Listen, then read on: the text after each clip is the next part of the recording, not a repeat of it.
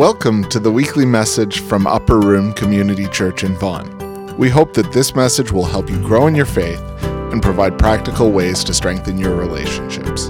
For more information, visit us at upperroom.ca. As a prisoner for the Lord, then, I urge you to live a life worthy of the calling you have received.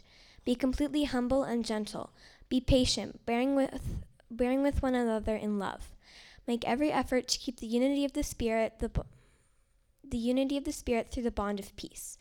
There is one body and one Spirit, just as you were called to one hope when you were called, one Lord, one faith, one baptism, one God and Father of all, who is over all and through all and in all. But to each one of us grace has been given as Christ apportioned it.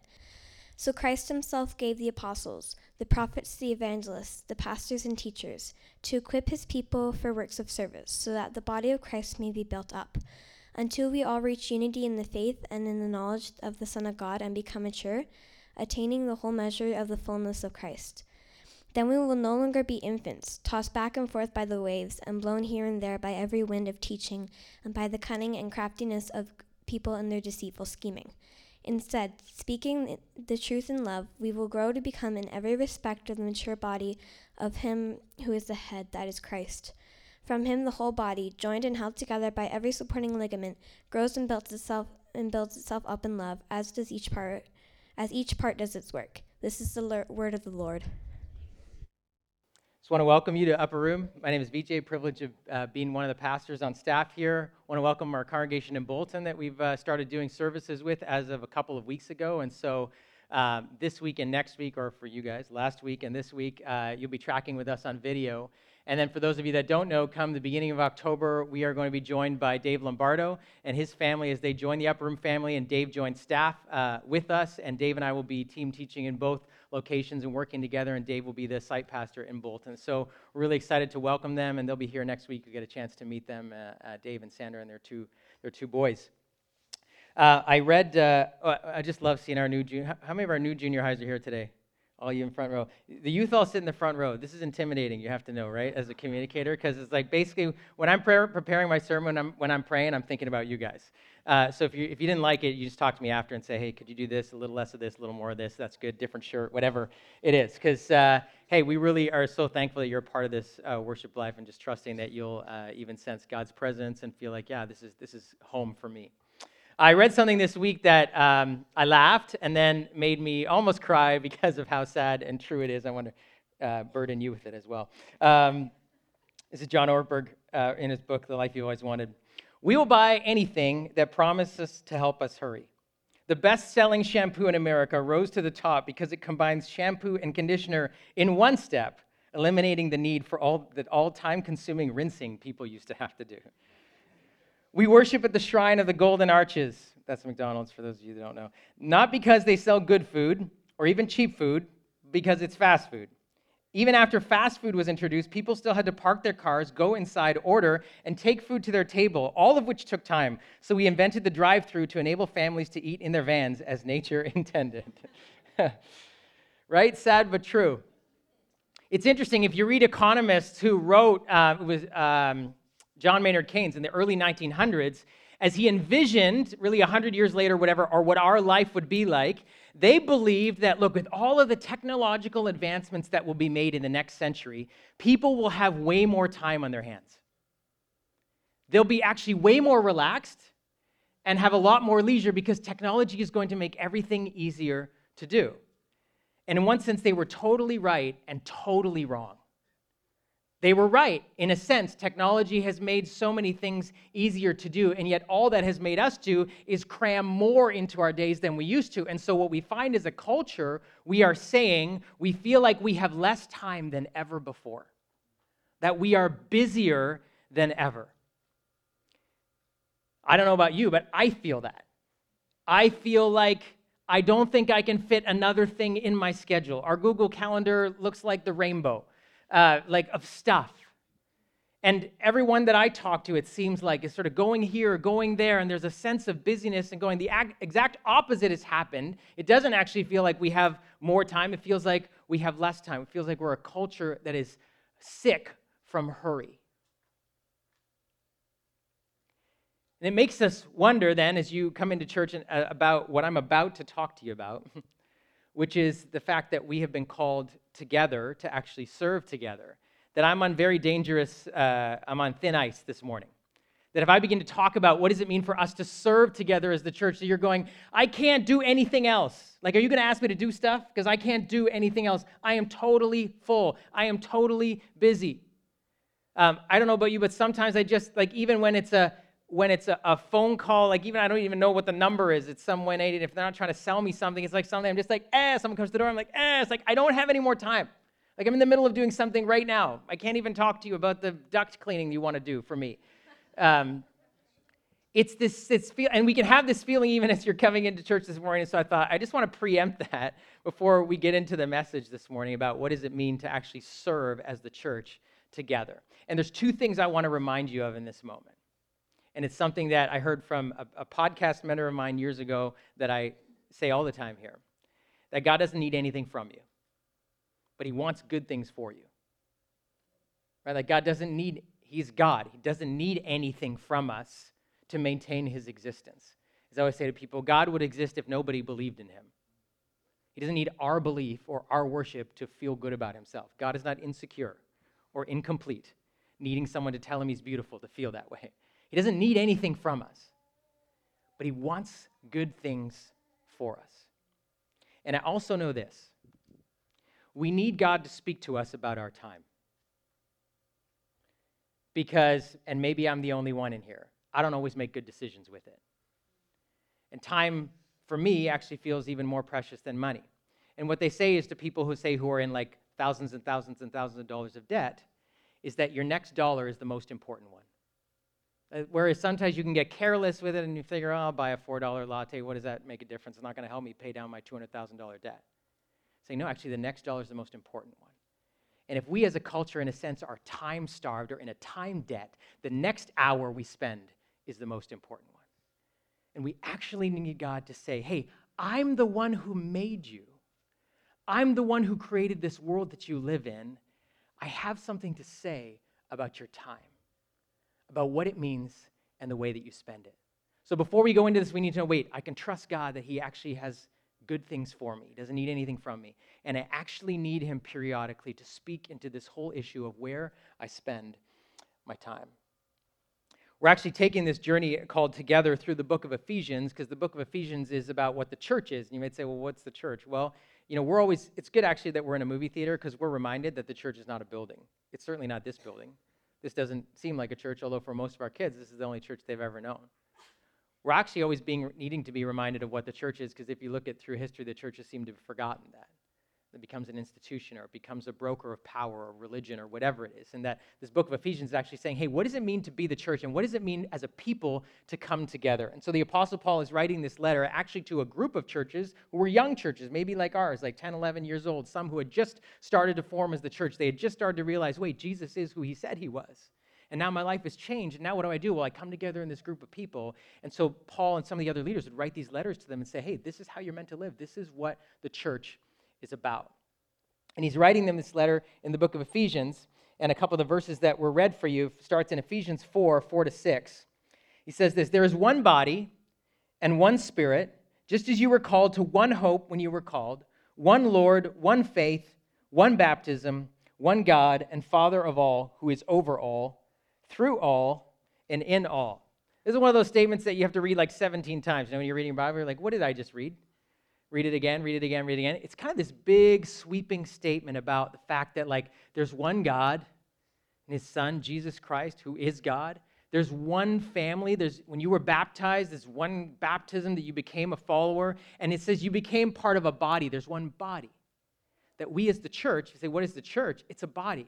We're all parts of one body in Christ. It's a very kind of big picture sort of, imagery sort of that says, oh, you're kind of one. And you think, oh, okay, fine. I'm part of this body. I'm part of this kind of one group of people that have been called together and believe in one Lord, and I've come through it through one baptism. So what does that mean? He's talking big picture. And then he goes to verse 7. He says, but to each. And all of us should sit up and go, oh, he's talking to me.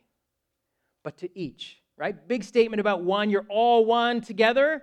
And then all of a sudden, he's talking to each one of us. This is one of the things I love about Jesus, right? He talked to crowds, but he talked to individuals. And in the midst of talking to crowds, he would stop and talk to an individual and say, you. It's this picture that God is not just addressing us, the church in totality, but Paul's saying, wait, there's something that each of you need to know. It says this in verse 7. Each of you has been given grace by Christ. That's what the word apportion means. It says Christ has given you grace. This is the beginning point of this. What does it mean for the church? Saying, as a person, as a part of this church, Jesus Christ has given me grace. Now, what do we mean by the word grace? Well, just think about mercy, love, kindness, grace, this gift. In other words, Christ has given you a gift that is merciful and that is kind. And you might think, well, what is that? What is that gift that each one of us in the church has been given? Well, he goes on to tell us. So Christ himself gave the apostles, the prophets, the evangelists, the pastors, and the teachers. These are different gifts that describe leadership in the church. So the first thing Paul says actually is that Christ has given the church gifts for leaders. That in a sense, the leaders of the church are meant to be seen as a gift to the church. Now, some of you may say, oh yeah, not sure that I believe that. Are my leaders in the church actually a gift to me? And that's what, very first and foremost, Paul says to us as leaders, hey, you are God's gift to the church. Sounds very arrogant, right? It's the sense of saying God is blessing the church through his leaders. That's the first grace that you've been given, that each of us who's blessed to be on staff here, to be leaders here, are meant to be a gift to you. That when you come in contact with us, then you're part of a church that as the church is being led, Ruben was up here praying, he's part of our elders board, that there are leaders in this church that you are meant to experience as gifts to you. And I pray that that's true. I pray that you feel blessed, that you feel the love of God through the leadership that is, as a church, the high calling for us as leaders to say you're meant to be a gift of love to the church. He's talking about different gifts. But then he goes on and says this, what is the role of the leadership in the church? Yes, to love, but not to do everything. See, many of us come from this paradigm, and it's a several hundred years old, where pastors and leaders and clergy and priests and all that, they're the professionals, and they do the church thing, and the rest of us do what we do. And they're the professionals, so that's what they do in the church, and that's their job, and that's what they do. As my dad says to me years ago, VJ, being a pastor is not a job. You want a job, do something else. It's a calling, it's a life, it's a different thing. But we've made this separation go, okay, well, let the leaders do what they do, and we'll just do our life. And actually, no, it says, look what it says. The pastors and teachers are given to the church, look at this, to equip his people for works of service. So the role that leaders in the church and gifts in the church have is to equip every person in the church so that what? The whole body of Christ may be built up. That the role of leadership in the church is actually for each one to be equipped, to feel strengthened, to be called into works of service. It's in a sense that each leader in the church is meant to call others in to say, hey, God has a life calling for you as well to serve him as a part of his church. That's part of your role. And it says, so that the body of Christ may be built up, look at this, until we all reach three things actually, unity of faith, knowledge of the Son of God, and maturity. See those words up there? Aren't those three things, man, the church has always struggled to have throughout history? Unity, keeping Jesus center, and being mature. Immaturity wrecks the church. Immaturity has been wrecking the church for years. Not keeping Jesus at the center has wrecked the church. Not being unified has wrecked the church. And so Paul says, actually, listen, when we as the church serve together and embrace our call to serve, we are unified. We keep Jesus at the center, right? And what's the last thing? We become mature. We grow together. We grow up together as we serve together. That's how the church is meant to function, that the leadership in the church not only leads and blesses and loves the church, but calls the church together to serve so that the church can grow and be strong and keep Jesus at the center. That's what the calling of the church is and leaders are. Because when we serve together, right, we are serving to make Jesus known. We are serving to see Jesus in our presence. The more we serve and love together, the more the church actually sees Jesus as each one does its part. That's what we're meant. Each of us has a calling. Whether this is your first day in church, even if you're saying, I'm new, I'm not even sure about this whole Jesus thing, I don't know yet. Good. But you're getting to know what the church is actually supposed to be, because unfortunately, if you're anything like me or the people I know who never want to come to church, they have an idea of what they think church is. And maybe they came by it honestly because of what they saw, because they saw disunity, and they didn't see Jesus at the center, and they saw immaturity. Right? So here we're saying, okay, what does it actually mean to be the church together, to grow as we all serve together? Jesus becomes center, and we grow up, and we're unified. You're called to serve as a part of what it means to be together is for each one to find their place in the church, to experience the spiritual gifts. The scriptures just list a few of the spiritual gifts here, but it's not just for certain people. Every one of us, it says, in Christ has been given a gift, and that gift is meant to call us in to serve. But here's the missing piece with this whole perspective, because maybe some of you came from church traditions where it was like, yeah, you were always serving or always spending your time in the church, or maybe you came from a tradition where you didn't do that. Church was just a place you went for an hour on Sunday, and that was it, and the professionals did what they did. It's like, oh, is this like a volunteer organization? Sort of saying, okay, guys, we all got to do our part because, the church isn't going to really work unless we each do our part. Is that what this is? It's not. The word volunteer is it's not a good word to actually describe what is being talked about here. But there's a missing piece. You might think that's what it is if this is what we read. Oh, each of us has been called to do our part, and we're all supposed to sort of find our place to serve and do that. But he goes on at the end of this passage to give us the missing piece, that if we miss this, we miss everything.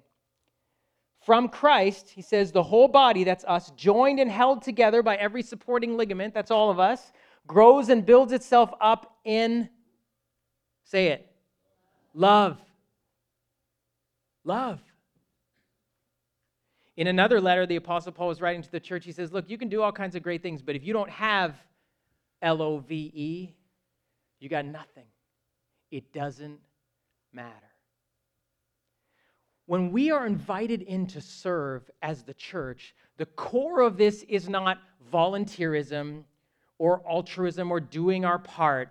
It's love. Love is the reason. Now, we don't have good words in the English language for love. We just have one word. It's love. And we say we love our parents. We say we love our spouse. We say we love that girl we just met last week. We say we love hamburgers. The Greeks had 4 words for love. Actually, they had more, but 4 kind of main words. One of them is eros, which is sort of obviously we associate with sexual desire, sexual love, fulfillment. But eros is bigger than just sex. Eros is about sort of things that we love for our sake, like self-pleasure, things that we get pleasure. We say, I love that. That's eros. It sort of describes, in a sense, a love that's like, oh, I need that, I love that, I love that. That's why we often associate it with lust, or we say, like, eros is lust. It's like, I want that, or I want that person for my enjoyment. So that's eros. Another word is storge. Storge love is actually the love that we find in families. It's a sort of parent for the child and child for the parent. There's a familial sort of connection, storge love. And then there's philia love, which is friendship. So there's a mutual kind of love. But then there's this other word called agape. And the Greek word agape, which is what is used in this passage in Ephesians in the original translation, the Greek language, it's talking about that the body of Christ will be built up in agape. What is agape love? Agape is love for another for their sake alone. And the writers who write about agape love, centuries ago, even the Greek writers, the source of agape love, they said, was not actually human, it was God. They said if the best way to describe God's love for us is agape. In a sense that God doesn't need to love us. So if God loves us, it's for our sake, not his. You get that? That God's love for you, this is so important. Maybe this is the only thing that some of you need to hear this morning. This whole thing about God doesn't need you to do stuff in order for him to love you. He loves you for your sake alone. Right? Every other kind of love, we can't help it. Even in family love or in marriage or whatever, we can't help but loving the other person based on what they've done. Right? Like our love grows for the other person if they're loving us. And if they're not loving us, our love kind of diminishes. Well, I think we just need to be honest. That's not agape love. We're trying to get there. We're trying to get to agape love. But we're not the source of it. We can't. Our instinct is to go, why did you treat me like that? Our instinct is to withdraw love when other people are mean or unkind or withdrawing love from us. So the source of agape love is God. God's love for us begins with the fact that he loves us because he loves us. Man, that's beautiful, right? That's why it has to come from him. Can't come from any human. No human can conjure up agape love. So it says the scriptures tell us that God's love is this love that is for our sake alone, which is why we can say, you know what, he doesn't need anything from us, but he wants good things for us. Because he doesn't need to feel good about us if we're worshiping him properly. It's his love for us. That's agape love. But the scriptures say, okay, the church is actually meant to experience agape love, like love for each other. And when I talk to couples, one of the things I love doing is premarital counseling for couples as they're preparing to get married. And one of the things that I say to them, and I'll sometimes even say this to them in the charge when we do on their wedding day, is that every marriage or every love relationship needs two things. It needs face-to-face time and it needs side-by-side time. And those of you that are married, you know this. You need face-to-face time where you're sitting across and looking into each other's eyes, face-to-face time. But you need side-by-side time. You need time where you are doing things together. And I don't just mean like working on the house or whatever, but I tell couples, you need a purpose in your life that isn't just about each other. You need something bigger. You need to understand God has called you actually to a bigger purpose in this world. And if you get that, every couple that gets that has a thriving marriage. If you have a purpose that you are working on together. Well, this is true in the church. In agape love, we need face-to-face time, which is last week we talked about getting into circles, home groups and alpha groups and stuff like that, getting into circles, not just rows. We need face-to-face time with each other to relate, to get to know each other. But we need side-by-side time. We need to grow in love by doing stuff together. And yes, hanging out, drinking coffee, playing sports, all of that is a part of that. But the core of this, actually, Paul says, when you serve together as the church, you are built up in love. That love is the missing piece. Now, here's the problem. We have this gravitational pull, every one of us. You know how, the earth is like, held in check around the sun by this gravitational pull, and it's at the perfect tension? Well, we have this gravitational pull as human beings that works against this whole idea of love. Because fundamentally, you and I are about ourselves. If we're honest, I am the star of my own show, and everybody else are supporting actors and maybe props for people I don't like, right? Like, let's be honest. Say it out loud. When we think, I always say this to you, right? But when someone says, look at this great picture of us at this wedding, and you grab it, what do you look at? You. You don't care how they look. You don't care about their hair, their red eye, anything. You're like, guys, I look amazing. This is an amazing picture. If you don't look good, you are not blowing that thing up. I mean, it's just a microcosm, and just a little window into the fact that fundamentally our orientation is about ourselves. We have this gravitational pull. Maybe that's another way to describe what sin is. It's this gravity towards me, this thing that this is about me. How could they talk to me like that? How come I got passed over? Where's mine? How come I got a smaller piece than there? It starts from when we're little, right? And it just never leaves us. This gravitational pull. And this is going to work against the call to serve and agape love, for love for another's sake. Not for my sake, for their sake. So here's the thing. And this is kind of new to me as I was reading through this and studying this and kind of praying through it and sort of going, wait a second. The church then, because sometimes we see, this call to serve is like, I'm supposed to do my part. Oh man, like God wants me to do stuff. No, listen. The church is God's invitation to you to get out of that gravitational pull that you have towards yourself. It's a gift. When Paul says, hey, we're all invited to serve together, it's this beautiful gift to say, I am coming to rescue you from you. Because you are all about you. And I want to give you an opportunity to be all about somebody else. And that's what service is. You may say, VJ, my life is full of serving others. Now, I just did a kind of an inventory of my own life. And I looked at my life and said, because I'm busy. We're all busy. We all got stuff to do. Okay, how many hours in my week is actually given to loving other people? Like dedicated time. I even might think, like, my kids play sports, and one of my kids was playing competitive baseball for a while. Now I can think, you know what? I am loving my child by giving them the opportunity to play sports. Yes, true. But when I'm watching him from the field, and we laugh about this, and he's like, something I think, he could work on that. Now, if I'm talking to him about that after, I could be saying, hey, how was your interaction with your team? You guys getting along? How are you feeling or whatever? And saying, hey, honey, if you moved a little closer to the plate, you could love better. Like, am I loving him in that moment? No, I don't care about that in that moment. I just want him to be better, right? As parents, like, just be honest, right? Confession. Things we even say we're doing for love turn into us so easily, so quickly. Oh, I'm loving, I'm giving so much time. So much of it is actually about me. All the stuff that I do, and trying to get stuff done for my house and whatever, ultimately, is it about other people? No. So the church is this great rescue gift that God gives me, saying, stop thinking about yourself and do something else. I don't think I'm the only one. We all know we're meant to love other people. We all know we're meant to stop being selfish. We all know we were created for more, but quite frankly, most of the rhythm of our lives just doesn't give us the chance to do it. And so we sit at home feeling guilty. I should do this, I shouldn't do that, or whatever, but I actually never do anything.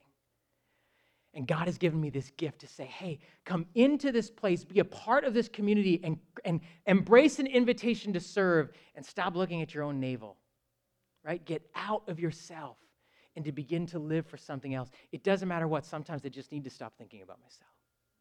We start to see God's call in our life to serve as not anything he's demanding from us, or not anything that we as church leaders are demanding from you guys. You got to do your part, otherwise this volunteer organization doesn't work. No, this is a gift of grace where God says, come into this place, be a part of a community and a life that is less about you and teaches you how to actually love others. And you experience both love for God and love for others. Isn't that amazing? That's the gift that God has given us in the church. And I just want you to picture this, like even just the last 2.5 hours in this building on a Sunday morning. There's people who come, the worship team gets here, some of them 7:30, quarter to 8. Some of them have already been preparing. The bands have been practicing earlier in the week. The worship leaders are praying, writing me back and forth. Hey, what are you preaching on this week? I've been praying. I've been thinking. Why are they doing this? Because they love you. They love God. They want to give you words to sing. I come in here and I'm like, I need to sing, because all week I've been doing, I need to sing. I need to sing at the top of my lungs. I need to let a song out. And so the worship team comes to love you. They're not getting a record deal out of this. Like, this isn't American Idol where after this someone's going to get selected and they get to go on to the next week or something. It's for love. And this is what we're always talking about as a worship ministry, saying, what is it we're doing this for? To, yes, express our love for God, but to love you. They love you by serving. Our setup teams that come in at 8 o'clock and 8:30 and start putting this place together, putting all the mats on these nice floors so that our kids don't have to sit on these floors, but they can sit on the mats. And the teachers that are preparing materials and the guides that are coming, you're just going to sit alongside. Why? Because they love our kids. They love the next generation. They want them to catch a glimpse of the love of God through the time that they spend with them. It's for love, for nothing else. The people who prep food for you, do you need to eat after? I don't know about you, but I don't eat. I eat all the time. Like, I'm professional, I think, at it. Like, do we need to eat? No, but it's a gift, right? Hospitality. Like when you come and saying, we're not just here to come in and get out. Coffee, snacks, to be together, the 30-minute party team that puts this together. It's because they love you and they want you to experience the love of God. Even if you're new here for the first time to go out, people actually like each other here. Imagine that. That this is a space that you would feel welcome.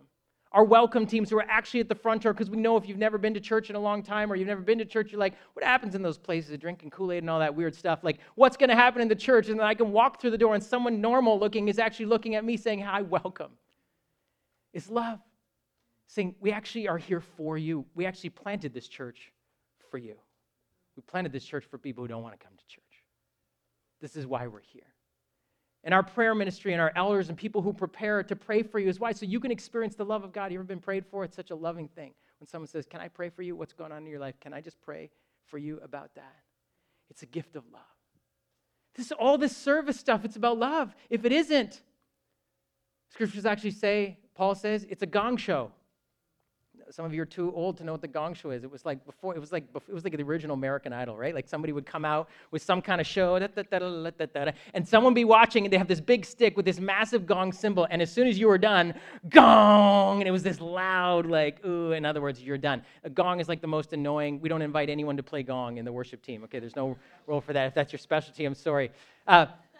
It's an annoying sound, and Paul says this, if you serve in the church without love, it's a gong show, right? Because that's the other gravitational pull, like to myself, but some of us, because many of you serve. This church honestly brings me to tears when I think about the number of people that are here that are serving. And I know you do it for love, But the danger with all of us as we serve, and even me, whether I'm a professional or not, is the danger that it will become about me and not about others. So that the gravitational pull, even when we're serving, is that it can be about me. Like, how come I haven't been thanked recently? Or we get judgmental. How come they're not doing anything? I'm doing all the work. Or how come they never show up on time? Or how come this? Or how come I've been doing this for so long? Or whatever. And there's times to rest, to stop and say, you know what? Maybe actually some of you, when I'm starting to get disconnected, the love and the service, they start to get disconnected. Okay, I need to take a break. Or I need to just tell somebody. Or I need to tell God, I'm feeling this. Because it's possible for even in that for us to become about us. Because the gravitational pull, whether you're serving or not serving, is me, me, me. And the invitation that God gives us through the church is, hey, I want to give you a little bit of a taste of what my love is like, to experience love for another for their sake. Isn't that cool?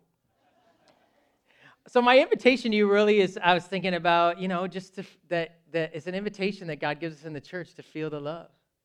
Feel the love. Right? It's just something to experience. You can't really explain it. How does doing setup or how does doing some of this actually work to help me feel loved? But it does as we join together as a community and we work side by side. That side-by-side time actually helps us grow our relationships. We actually get to know each other more, experience love together, and feel the love of God in this place. And for some of you, I put there in again. Maybe you've been serving in a role for a long time. Or you just started and you're like, I don't know if this is my fit, but I know it needs to be done. I just want to pray that you'll actually be able to reconnect that to love. Like, why am I doing this? I'm doing this to love the people in this church. I'm doing this to experience a little bit of what it's like for the love of God to love another person. That there's a fulfillment in actually doing something for someone else for their sake. Some of you may know Henry Nouwen, who's a Dutch Catholic priest. He was an author and a psychologist. And he had been teaching at Yale for 10 years and then moved to Harvard and was I think the head of divinity or one of the professors in the divinity school and very well known and very smart and was asked to speak all over the world and worked there for a number of years. And then out of the blue, well, not out of the blue for him, he took an opportunity to start a community here actually in Toronto called L'Arche Daybreak. And it was actually a group home for people who were developmentally and mentally challenged people. He left Harvard kind of suddenly, for it seemed like, for people there, and began to work with developmentally and mentally challenged people. And he said it was there that he began to feel alive again. He said he was doing all this stuff, teaching, and was very famous and all these degrees and very well educated and all over the world. He said, but it was when I came and actually worked with people who didn't care where I went to school. They didn't even know where Harvard was. They didn't know what a psychologist was. They didn't care how many degrees I had or where I had to speak. They didn't know anything about me. And none of those things actually were handy at the time when I needed to bath people who couldn't bath themselves, when I needed to clean up behind people who couldn't clean up for themselves. He said it was a discovery of a whole new person and experiencing the love of God. And he said this, our humanity comes to its fullest bloom in giving. We become beautiful people when we give whatever we can. A smile, a handshake, a kiss, an embrace, a word of love, a present, a part of our life, all of our life. This is the invitation, right? To become more human, to become more of the people that we were made to be. That ultimately, if God is extending this invitation to you, it's because he wants you to come closer to the person that he has made you to be. So here's what we're going to do to close the service this morning. And in a little while, the worship team's going to come and lead us. There's a little survey that you were given on your way in. And hopefully you were given like a little golf pencil or something like that to fill it out. And one side of it is just some questions about you. Have you been serving at the church? Are you not? If you're new, how long have you been here? All that kind of stuff. And if you are totally new here, we always encourage you to say, just come, just be a part. Your act of service and love is just to come back next week and get to know people in this community. But some of you have been here for a little while and you're like, okay, I've been serving or not been serving. Just check those things. And on the back of that, there's a bunch of different areas and ways that you can express love for others and for God in the church. And some of you may say, oh yeah, I'm kind of interested in that, or I'd like to know more about that. So I want you to invite you to just take a few minutes to do that, just to fill out the survey. And if you can, just when you're done, just kind of pass them to the aisles, to the ends there and to the ends there. And maybe if a couple of people can just kind of be our runners, just don't run too fast. And if you didn't get one, if you just put your hand up and you could get one right now. And just take a few moments to fill that out. And if you want to, you can leave your name there. We'd encourage you to in whatever way. And you may say, I'm not really sure I want to serve in this area, but I want more about that, that this is something. And for some of you, they're saying, yeah, I have been serving, but maybe it's not the right area for me. Take a chance to kind of fill that out. So take a few minutes, and then the worship team is going to lead us in response.